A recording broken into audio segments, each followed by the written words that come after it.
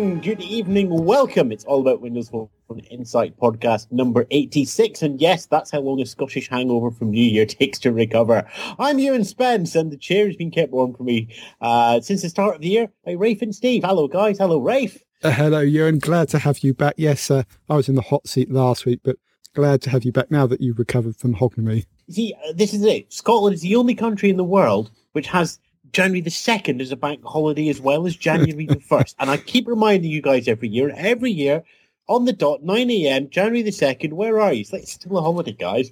I'm still 3 sheets to the wind. But there we go. So Rick Blanford in chair. We also, as always, have Steve Litchfield. Welcome, Steve. Happy New Year.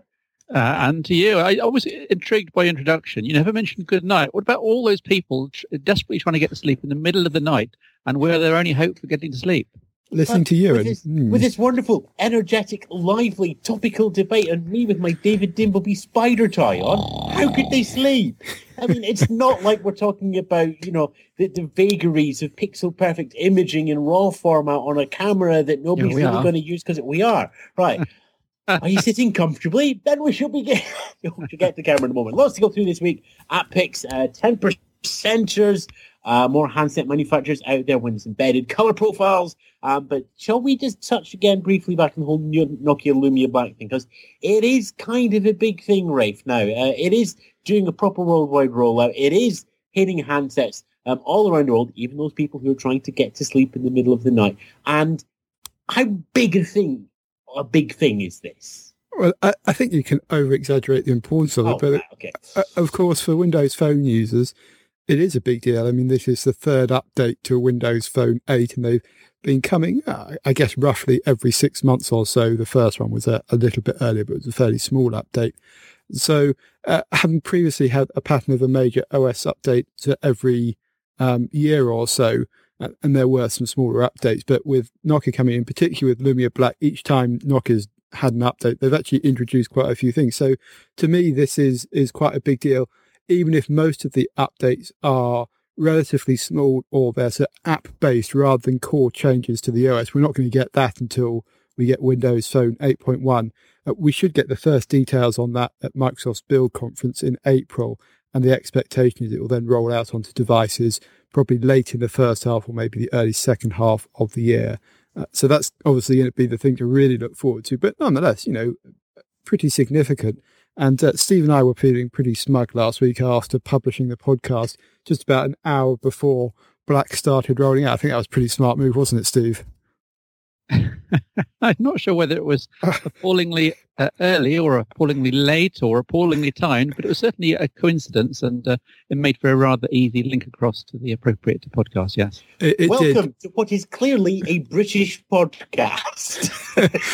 Well done, Steve. Yeah, but we should probably mention in terms of practicalities, Lumia Black is now available on more devices, Steve. Yes. The 820 and the 920 worldwide are now getting it as well. It should be emphasised. The really sexy feature of Black, from my point of view, is all the imaging improvements, and of course they mainly apply for the 1020 and to a certain extent the 1520. But as Rafe pointed out in his definitive, comprehensive guide to GDR3 and Lumia Black over on the site, we'll put lots of links in the show notes. It's about 3,000 words and well worth reading. Anytime you want to know what was in this particular update at any point in the future, refer back to this piece because it's all in there. And it just shows the depth of stuff that's in GDR3 and Lumia Black for the more commonplace 820 and 920. I think my favourite of the mundane features, Rafe, is the new always-on notifications. Now, we used to have in the Nokia glance screen, even for the LCD screened Lumia 920, but to have, for example, text message numbers and email numbers come up alongside that always-on clock, that's a really useful, practical day-to-day feature that I think everyone will enjoy.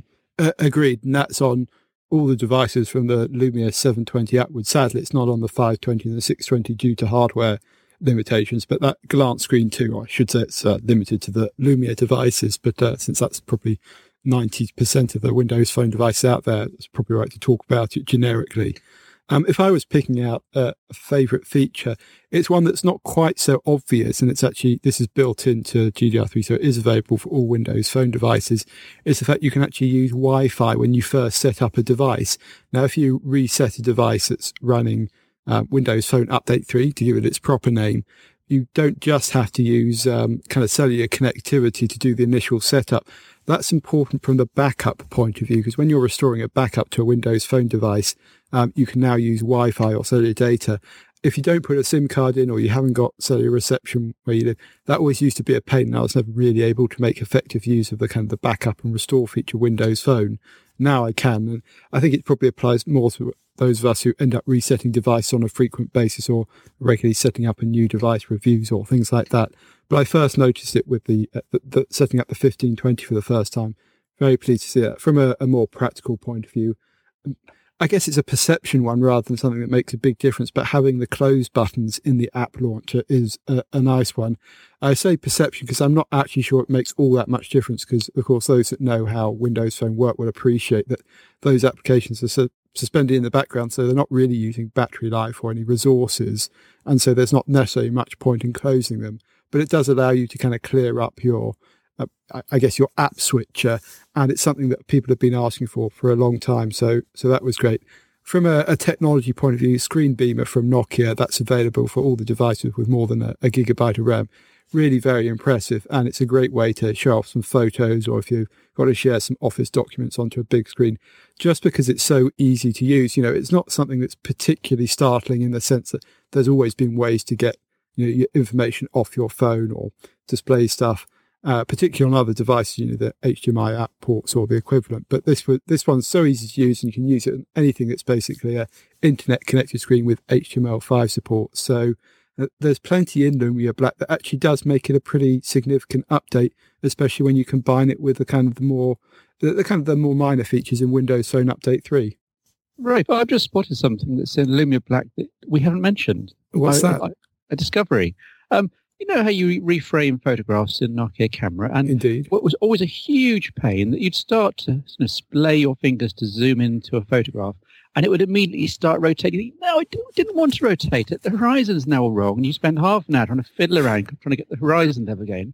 They've changed it so that it doesn't actually do any rotation until your fingers reach a certain angular point. In other words, you can kind of zoom in and zoom out without worrying too much about accidentally rotating. It only now rotates if you explicitly, swivel your fingers. So I think that's a big practical improvement that no one's yet spotted. So first on the podcast. Oh, well, there we go. Yeah, no, that's a nice extra. There have, of course, been some updates to Nokia camera as part of the Black update. So I suspect that may well have been enabled as part of that. I mean, I think the ones that people have concentrated on, a few changes to the settings, and of course the support for DNG RAW format on the 1020 and 1520. But well spotted, Steve. Okay. And there's lots going on. There's improved internet sharing as well for those of us who've got the Windows 8 tablets out there. We've got improved stuff with Bluetooth Low Energy, but again, with the Windows Phone operating system, Rafe, we're still not in a place where hardware like smartwatches and stuff can work effectively with Windows Phone, are we? Well, they will work effectively, but they have to be supported. So what you're referring to there is all the high-end Lumia devices now have support for Bluetooth Low Energy or Bluetooth Smart. It was just the low-end devices previously. But you're right, there are very few apps or accessories that kind of officially support it. The only one that I'm aware of that's Bluetooth Low Energy at the moment is the Adidas My Coach kind of heart rate monitor, and that works well. They have also just introduced support for a stride sensor, which is also based on Bluetooth Low Energy. The thing about this is Bluetooth Energy support isn't kind of officially built into the Windows Phone SDK, and so hence we haven't got many applications supporting it. My understanding is that there is a kind of a private beta SDK for that out there at the moment. I suspect it will get announced officially quite soon. We may well see some more apps and accessories around this at Mobile World Congress, or perhaps a little later on. It'll almost certainly become an official part of Windows Phone 8.1 once that gets announced. So we're going to see a gradual increase in support for those accessories. What Windows Phone Update 3 and Lumia Black have done here is mean that all the existing Windows Phone 8 devices will support Bluetooth Low Energy. You just need all the apps and accessories to actually kind of enable support. It's there, but you can't use it yet until they're supported. Fitbit, I think, is one of the things that people will be interested in. That's the kind of activity tracking, tracking your footsteps, or pedometer 2.0, depending on what you want to call it. My understanding is Fitbit have just taken on someone to do a Windows Phone app, so I think we can expect to see support from them before too long for the platform, and obviously all the devices in their sensors that go along with that. And that may be something that's a bit of a story in the first half of this year, kind of all of those smartwatches and Bluetooth low energy accessories starting to support Windows Phone. So definitely one to watch out for. Indeed, I'm having looked at the recent news from CES. Wearables is going to have a lot of innovation as people approach you. So the handsets are where they are. The hardware across the operating systems is broadly the same. Screen sizes are broadly the same. Functionality is broadly the same. Everybody's looking for differentiators now. Of course, it's getting that last couple of percentage points to perfection. It's really hard. But Steve, you think that we're almost there with the 1020, and for everybody trying to stay asleep, it's camera time. You've been practicing your segues, haven't you, Ewan? I have, yes. I've been driving very close to cliffs with little two-wheeler things. Different segue. Yeah, this was sorry. A reference to an article I put up about Lumia Black on the Lumia 1020, and I used the word perfect in the title. Now, having written that in the title, I know. I've then thought of two things, ways in which it's not perfect. But notwithstanding, we've had this search for a camera in our phones. Is it good enough? When is it going to be good enough? The last 10 years, ever since the Nokia 7650 over on S60 all those years ago. And stage by stage, device by device, it's got better. And I have to say, the results now from the 1020 with this Black update, the details there, the lossless zooms there, the flash performance there, the color tones there, at every single stage, I'm not entirely sure how we can now get, how anyone could want better camera results from a phone.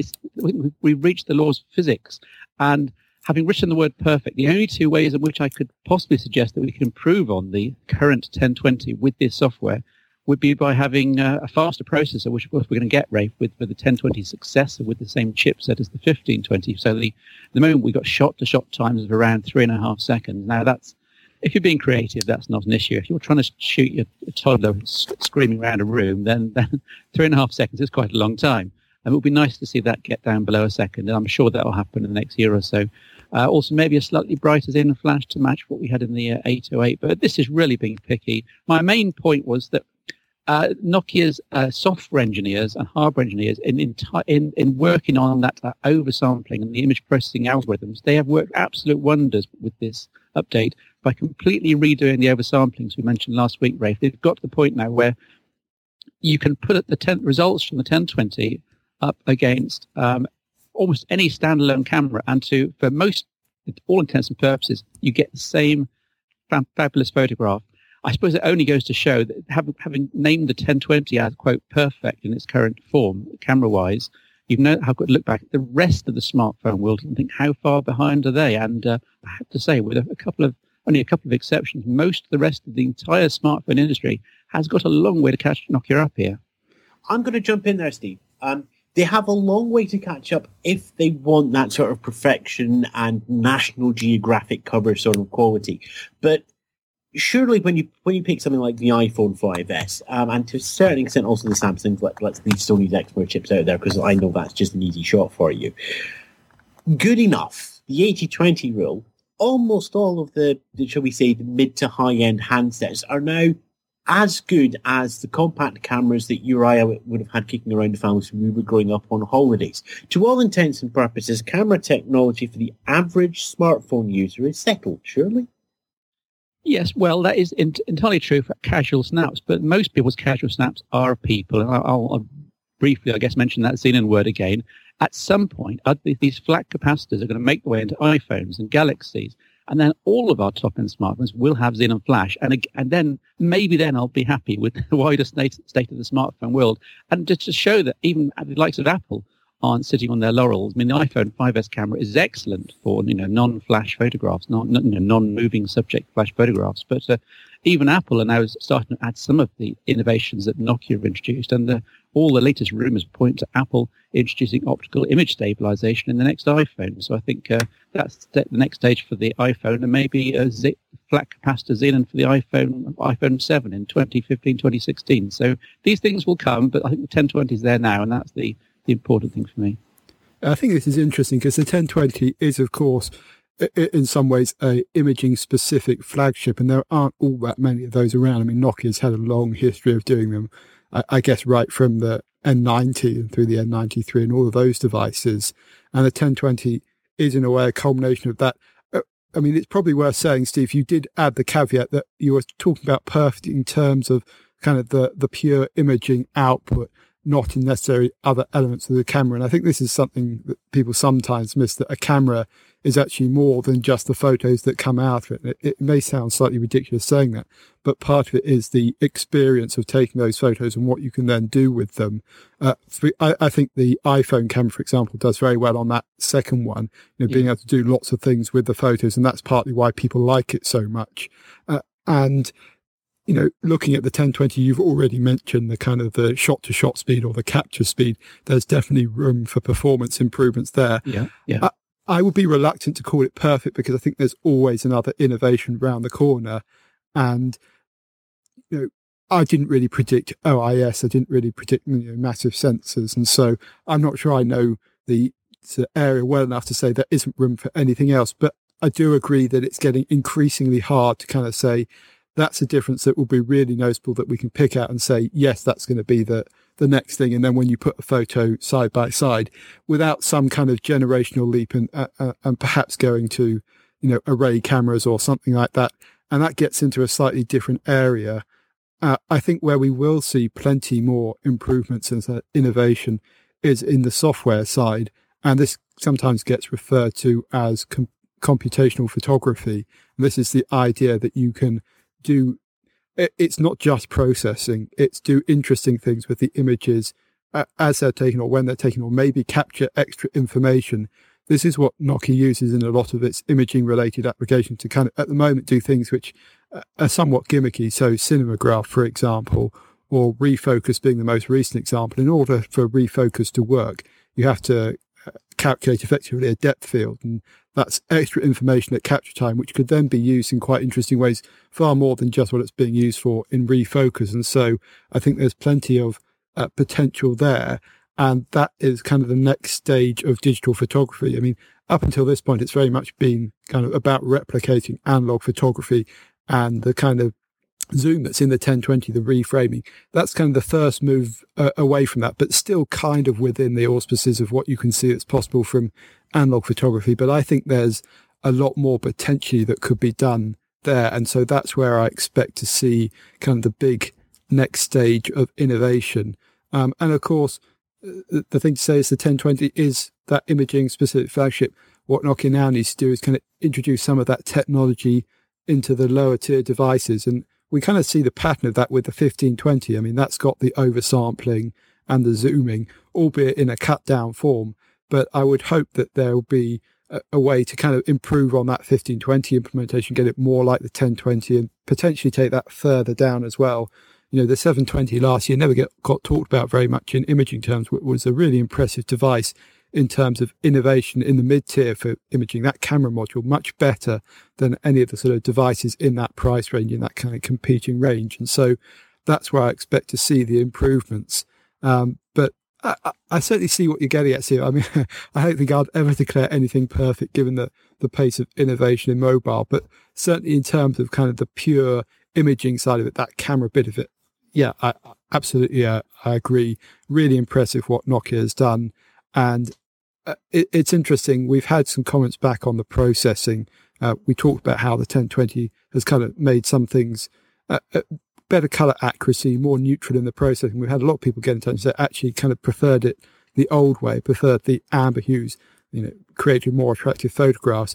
That's a debate I expect to kind of keep running. And so I would have thought that kind of the next thing that would be good to see is some of the settings that were in the 808 PureView, the Symbian device, come back with regard to being able to kind of set saturation levels and things like that. So you can almost effectively choose what type of processing you've got. I mean, you kind of have that with raw DNG, but you want it, coming straight out the camera in your preferred format. So we'll see. Yeah, just one final thought before I move back to you. Do you remember back in about 2006, 2007, Rafe, we had a Symbian low-end phone, it's the old T9 keypad. It was something like 6220, 6120 Classic, and it was a really low-end smartphone with a proper Xenon flash. And just to show that it can be done at a very low price point, they had a proper flash. And you mentioned the 720 there. to have the 720's fast optics with a proper flash, that would have been a stunning device, for party goers and young people out and about and teenagers. A device which didn't cost the earth. They could take out and snap away and get terrific photographs, even in the worst light, crisp shots of their friends. So the Xenon flash that I keep going on about doesn't have to be for the top end, all singing, all dancing, pure view masterpieces. It can actually be for the lower end phones and make a big difference there. So that's what I'd like to see, something along the 720 or the 725, but with the flat capacitor Xenon in as well. Yes, agreed, Steve. There's certainly ways of kind of shuffling components and doing things slightly different in implementation terms. You mentioned Xenon Flash on the lower cost devices. You could also look at improvements in lens technology or sensor technology, all of which are still small iterative improvements in hardware that would have an effect. Yes, I mean, something like the 720 with the Xenon Flash kind of makes sense to me. That kind of party phone, if you like, being able to capture good photos in that context. Yeah, lots of potential there. I always think that the 720 has been really hard done by in this wave of Windows Phone 8 devices. I mean, I know, Rafe, you're still sporting one as your day-to-day phone, aren't you? I have to admit I've switched to using a 925 because I found the limitation on kind of some of the performance with RAM and also the space on the device a bit limiting. Having said that, the 925 has the same problem with the 16 gigabytes of internal memory, but it's a device I really like, and I really like the design of it. And it's actually done okay in terms of sales. It's actually more popular device than people realise, but it didn't get pushed as much in some markets as others. And I do feel it's probably one of the most underrated ones. And that's partly about the camera, but it's also about the design in general. So yes, I have a very soft spot for the 720. I'd love to see an updated version of that device. And certainly the family here is completely equipped, apart from myself, with the 720 as well. It was just that nice price point and technology. I know Steve is talking about perfect camera, but when you look at a bell curve of capability, what you want, the 720 is, bang for buck, probably one of the best Windows Phone 8 devices out there. Remains to be seen what's going to come out of Mobile World Congress, of course, but a 725, I think Rafe and I might be fighting over that one in terms of which one of us gets to do the review on that handset, whereas Steve will be going up with a new Canon DSLR lens attachment ring that goes on the 1025 or whatever Nokia decided to call that as well. Lots of discussions there as always. Comments can be left back on the website, allaboutwindowsphone.com. And let colour. Now, Rafe, we had something about colour and colour profile DNG in the note. And I looked at that and I thought, great, Steve's got some very interesting arcane topic. But Steve, you haven't got a clue on this either, have you? I'm going to introduce Rafe here. All I know is it's something to do with the Nokia telling the PC software all the different inner characteristics of how Nokia cameras put their DNG files together, and then something clever happens at the desktop end that somehow optimizes everything. Is that a good introduction, Rafe? That'll do. This is to do with the raw format support that was introduced in Lumia Black for the 1020 and is already in the 1520 as well. I suspect we're going to get it in Nokia cameras going forward. And this is DNG color profiles for Adobe Lightroom, which is one of the PC-based applications that you can use to process DNG files. That processing is basically, it's taking the raw data that gets put into the DNG file and telling the application how to convert it into a JPEG image, or rather into a color photograph that you can then obviously do what you want with.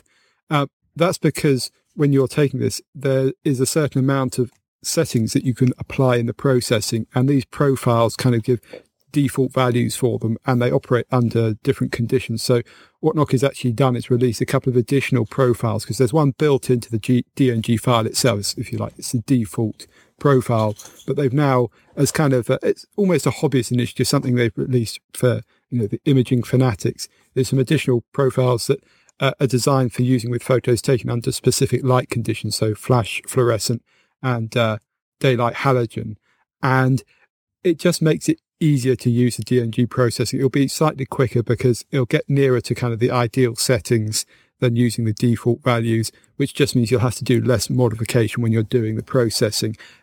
I suspect this is one really for the imaging enthusiasts in particular, but it's really good to see Nokia releasing this. It's actually been put together by some of the Nokia employees who've been using these devices from, I suspect, quite early on. And easy enough to download. You will need Adobe Lightroom or a compatible application to take advantage of them.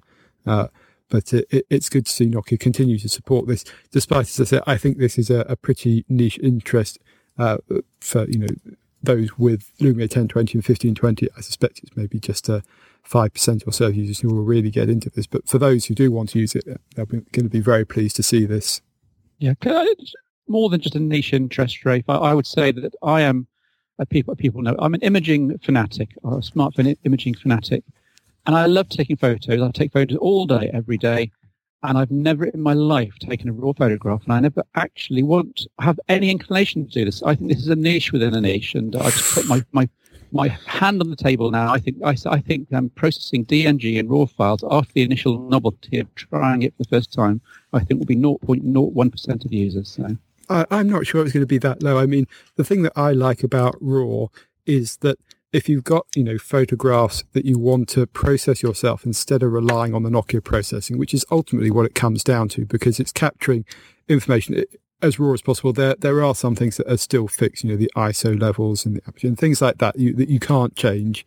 But things like white balance, if you're not satisfied with what the default camera is doing, then you can choose to shoot in RAW and then process them yourselves. Now, it is obviously a lot more time consuming, but if you've got a photo that you really care about, this works well. And for me, particularly with the dual capture mode that you have on the Nokia devices, it's doing a 5 megapixel oversampled one on the 1020 and similar on the 1520, but it's also capturing this raw image. I don't think I've ever really used the full resolution very much on the 1020, and so I'm quite happy to have it be a DNG file. I know, Steve, you use kind of the refocusing or reframing, I should say, much more than I do, and so that does become an issue in this dual mode using DNG RAW. And so I've actually found myself looking at this and picking out a few of the photos that I really liked and then just improving them slightly and getting a better result out. If you look in some of the comments on the stories I'll link to in the show notes, you'll see people have taken some of the samples we've uploaded and actually made a significant improvement to the picture, brought out additional detail, corrected white balance. Now, I do agree it is a niche interest, and I suspect you might be right on the 0.1% or something like that. Nonetheless, I think it's a good selling point, and it does sort of burnish Nokia's reputation as an imaging leader. Yeah, very, very quickly, and you're not allowed to respond to this one because Ewan will slap us for going on too much about imaging. But the whole flaw in the argument is the fact that you have to decide beforehand to run your 1520 or 1020 in this DNG mode. And if you've done that, then every single photo is taking 50 megabytes of your precious disk space, and every single photo then doesn't have any flexibility to reframing or share, and then onward sharing on the phone itself. You lose that flexibility, so it's an either or. And I think for 99.99% of people, they'd rather have the flexibility on the device. And just every now and then they come across a wonderful sunset and think, well, yes, maybe I will fiddle with this in a week's time. I will switch it to DNG mode for this one shot. But it really is a niche within a niche. And now we're going to finish with imaging, and Ewan's going to carry on smoothly with the podcast. Oh, really? Because I'm sure earlier in the podcast you said the imaging was perfect. It is. It's done my way. Yeah. Move on, please. Move on. Oh, really? Yeah. Okay, yeah. We'll move on then. Fine. Okay. There's lots can be done with cameras in the future once we move away from the analog one. I think this is what this is getting, because I'm not ready to move on yet, Steve. I'm going to put in my 30 seconds here, which is, you're right. We do have that perfection. We have the perfect replica of analog systems. What happens now is we can really exploit digital in smartphones. We can start doing things like we have here with the basic DNG profiles and going on. We can start working with Lightroom. Instagram, much as you kind of poo-poo the 640 by 640 with the filters on top of it, did something that analog would have huge amounts of trouble to do. And things like Vine, you'd never get that with analog. This is where digital camera technology is going to be going on smartphones in the future. Yes, we have perfect replication now, but actual usage scenarios, that's where it's going to be interesting. That's what I think we're going to see, maybe not this year, but I think once we get into 2015 and beyond, how you use the camera on the phone and how that relates to your data and your lifestyle, that is going to be completely different. Don't get me started on Instagram, Ewan. Don't get me started. No. You said you were finished. You said you were moving on. You've moved on. I'm still here. Saying what hopefully everybody listening to the podcast is thinking. Instagram has opened up more photography and more imaging to more people than the Kodak Instachrome and has done more benefits to capturing more images and more memories and more emotions around the world than any other camera platform on the planet. Here, right now, throw it down. I've just spotted something in the show notes. That means Rafe gets to talk for a while, so why not move on smoothly on? Okay, for those of you who want to vote that I was correct at allaboutwindowsphone.com, for all of you who want to vote for Steve, allaboutwindowsphone.com, and leave your comments, but I will hunt you down like a dog. Right then, Rafe, are we finally going to get a Sony Windows Phone? Well, it certainly looks that way. Some of the rumours... Steve, do you want to review the XMOR chip in the Sony Windows Phone then? Rafe, do carry on. Well, this is some reporting from TechRadar. They talked to one of the Sony executives who essentially said that Sony didn't want to be stuck on a single platform and were looking at Windows Phone with interest. There were no definite confirmations or anything like that. But if you look at the sort of time frame that this would need, Sony would certainly have to start thinking about developing a device running Windows Phone 8.1, so now or even late last year, and would maybe start talking to Microsoft about that. It becomes a lot more practical because of the kind of support for the Snapdragon 800 and all those other things we've talked about before. Sony could relatively easily convert one of their Xperia devices across to Windows Phone without the same amount of difficulty it would have had even a year ago. And so I'm not suggesting we're going to see the kind of Z1 Windows Phone edition, but I wouldn't be at all surprised if Sony choose to reuse the Veo branding that they use on laptops and tablets on a Windows Phone device. But to actually have a Sony executive kind of openly mull this makes me think it's pretty close to being a done deal. I suspect there are negotiations going on between Sony and Microsoft over licensing and maybe some financial support. I wonder also, Rafe, if part of it is that, we'll keep doing Windows 8. Now, about Windows Phone licensing fees. Exactly, or it could be something even sort of more interesting than that Microsoft could be saying, we'll waive some of your Android license fees, which they owe for patents and things like that, if you do a few Windows Phone devices. So, it might not be a direct financial transference in terms of, Microsoft writing Sony a big check, but it could be in kind. There's all kinds of marketing benefits and that kind of thing as well. It does mean we'd get Xbox on Sony. Yes, that's right, Ewan. I guess there could be deals about removing it, although that seems pretty unlikely, but you could end up with a phone with PlayStation stuff on it as well as Xbox stuff, although there's all sorts of questions around how the branding is going to work on Windows Phone 8.1 anyway. But given Sony's recent announcements about streaming PlayStation stuff and various other initiatives they have, it could be interesting. This is by no means a done deal, but from both sides, it does kind of make sense. Microsoft will be desperate to have other manufacturers come in and support Windows Phone, especially given the Nokia Devices and Services Division acquisition. And Sony would be a really big name to kind of pull in, particularly for the Western markets, might also give them an entrance to the Japanese market as well. From the Sony point of view, they're quite rightly saying we don't want to be reliant on one operating system. They're actually now at a scale with Android where they could certainly afford to support another one, and it makes sense from a business point of view. Sony has been relatively agnostic in that sense, and if Windows Phone is becoming a strong third player, which some of the signs point towards it, it's a logical decision for Sony, particularly if they're getting a good deal on licensing or some kind of financial support from Microsoft. Part of me is still a bit skeptical, but as I say, the reporting around this does seem relatively clear cut. I do think it's something that will happen in the second half of the year. Sony will be waiting for Windows Phone 8.1, so I wouldn't expect any announcement in the immediate future. But later on, that's more likely. By the same token, we mentioned Samsung and possible devices in the last podcast. I think they may arrive a bit sooner, maybe even look to Mobile World Congress for that. There's talk of a 5-inch screen as a 1080p resolution, Snapdragon 800 device arriving from Samsung, and there's all kinds of talk around what support Microsoft might be providing financially to both Samsung and Sony, and also potentially some others as well. It's going to be interesting how that plays out, because I think Microsoft getting other manufacturers involved is going to be really important for kind of bolstering Windows Phone's growth this year. It's been driven very much by Nokia the last few years, but it's getting to the point, particularly in some of the Western European markets, where it's a high enough volume for other manufacturers to start showing interest. I can't help but feel it will be a bit of an uphill struggle for them for all the reasons we've talked about before, and all that history of companies licensing and creating their own device and then trying to get others to license as well. So I'll be watching with interest. I think the thing that intrigues me is Sony have made a very good play with their Android stuff. It's worth noting that they came back to Android at about the same time that Nokia's made the decision to go with Windows Phone. So I've always kind of looked at Sony and said, if Nokia had went Android, that's probably where they would have ended up. Slightly more sales, I think off the top of my head, they're on like 18 to 20 and Nokia's on about 10 to 12 million devices. So in the scheme of things, relatively close. Okay, apart from the camera technology that Steve's not particularly enamored with, I've really enjoyed the Sony hardware. And if I had to grab an Android device, I would probably grab the Sony devices first of all. The waterproofing on the Z and the Z1 has just made them very practical, especially for a Scottish summer. Yeah, and their low-end devices, the 4.3-inch screens, I'm really enjoying on Android.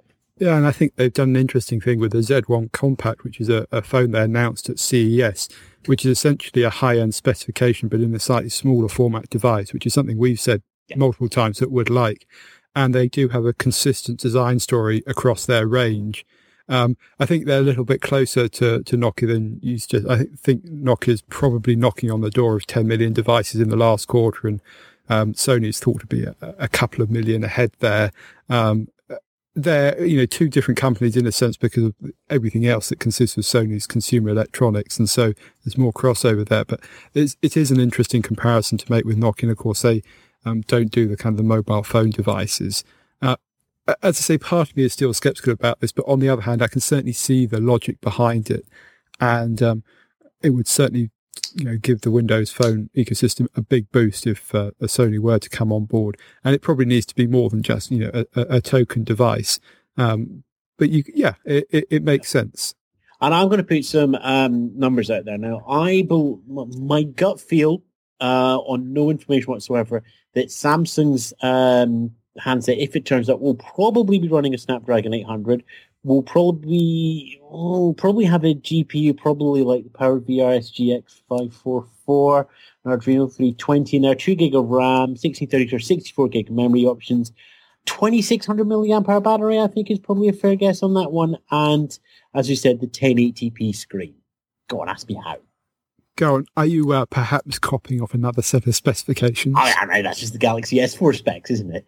Yeah, and honestly, I think that's a reasonable assumption. So it is interesting that because Microsoft has updated this standard Windows Phone spec, it is a lot closer to a lot of the other things that are running on Android. It's also worth looking at the lower end specification. That's actually typified by the Lumia 1320, and that's running on a Snapdragon 400 processor. And if you look at a lot of the mid-tier devices, running that same specification. So we've talked about the high end mainly with this, but it wouldn't entirely surprise me to see Sony or Samsung coming in with a mid-tier device. Cause, that's where Nokia's enjoyed a lot of success, obviously, with the 520 and the 620, and that's where it's actually hurt some of its competition. And so perhaps see some activity there as well.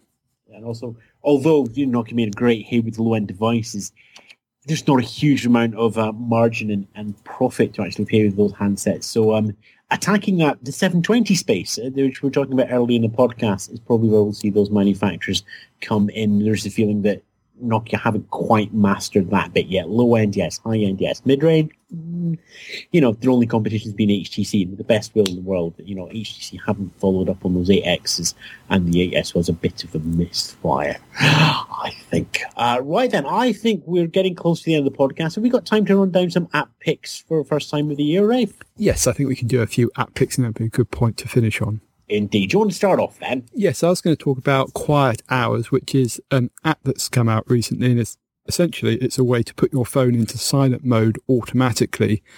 This is something that's kind of referred to as Do Not Disturb on other platforms.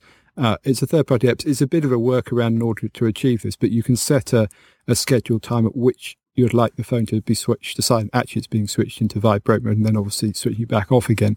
That's going to be useful overnight if you don't want to be disturbed by incoming calls or text messages or other notifications.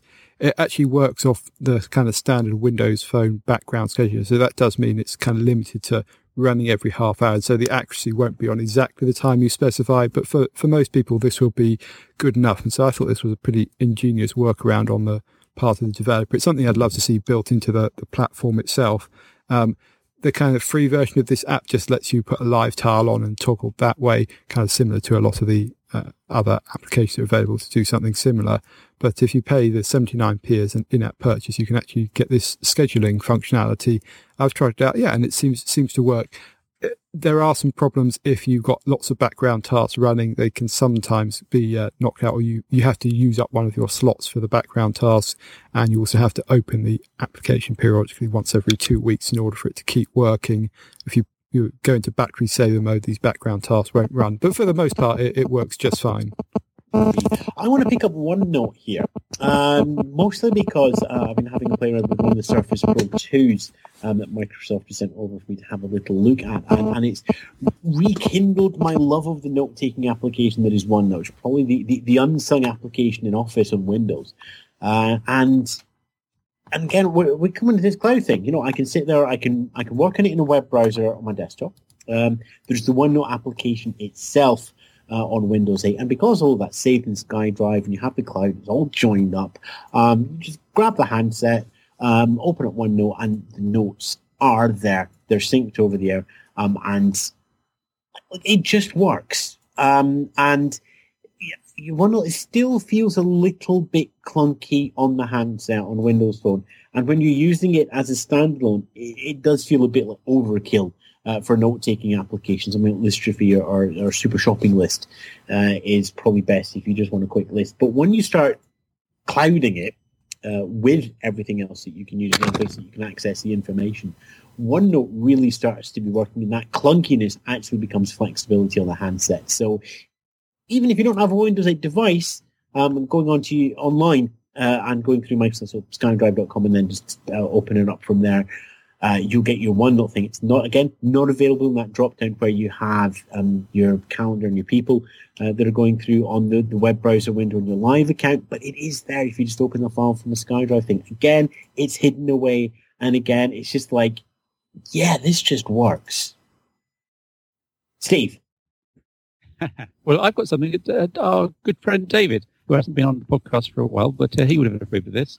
He's a big Bitcoin fan, and I've now don't actually own any Bitcoin yet, but I'm looking into it. And the crazy thing is, there's an application called Bitcoin Live Converter that shows in real time the value of Bitcoin in real world currencies, and it just goes up and down. It's crazy. You just look at the value. For example, in one Bitcoin at the moment, 547.2 pounds, 545, 549. And these figures just change in all time. It's not Ewan's pulse rate as we record this show. These actual real-world conversion rates varying wildly. And during the course of this podcast, the value of Bitcoin has changed by over 10%. Now, if a real-world currency were to do that, you'd just be completely panicking. But it's fascinating having a complete live readout of all the different Bitcoin exchanges, and you can choose the conversion to any worldwide currency, and it all happens live on the screen. So you can just leave it going on the corner of your desk and just watch it as this crazy currency careers wildly up and down. It's just fascinating to watch, and it's a little free little program,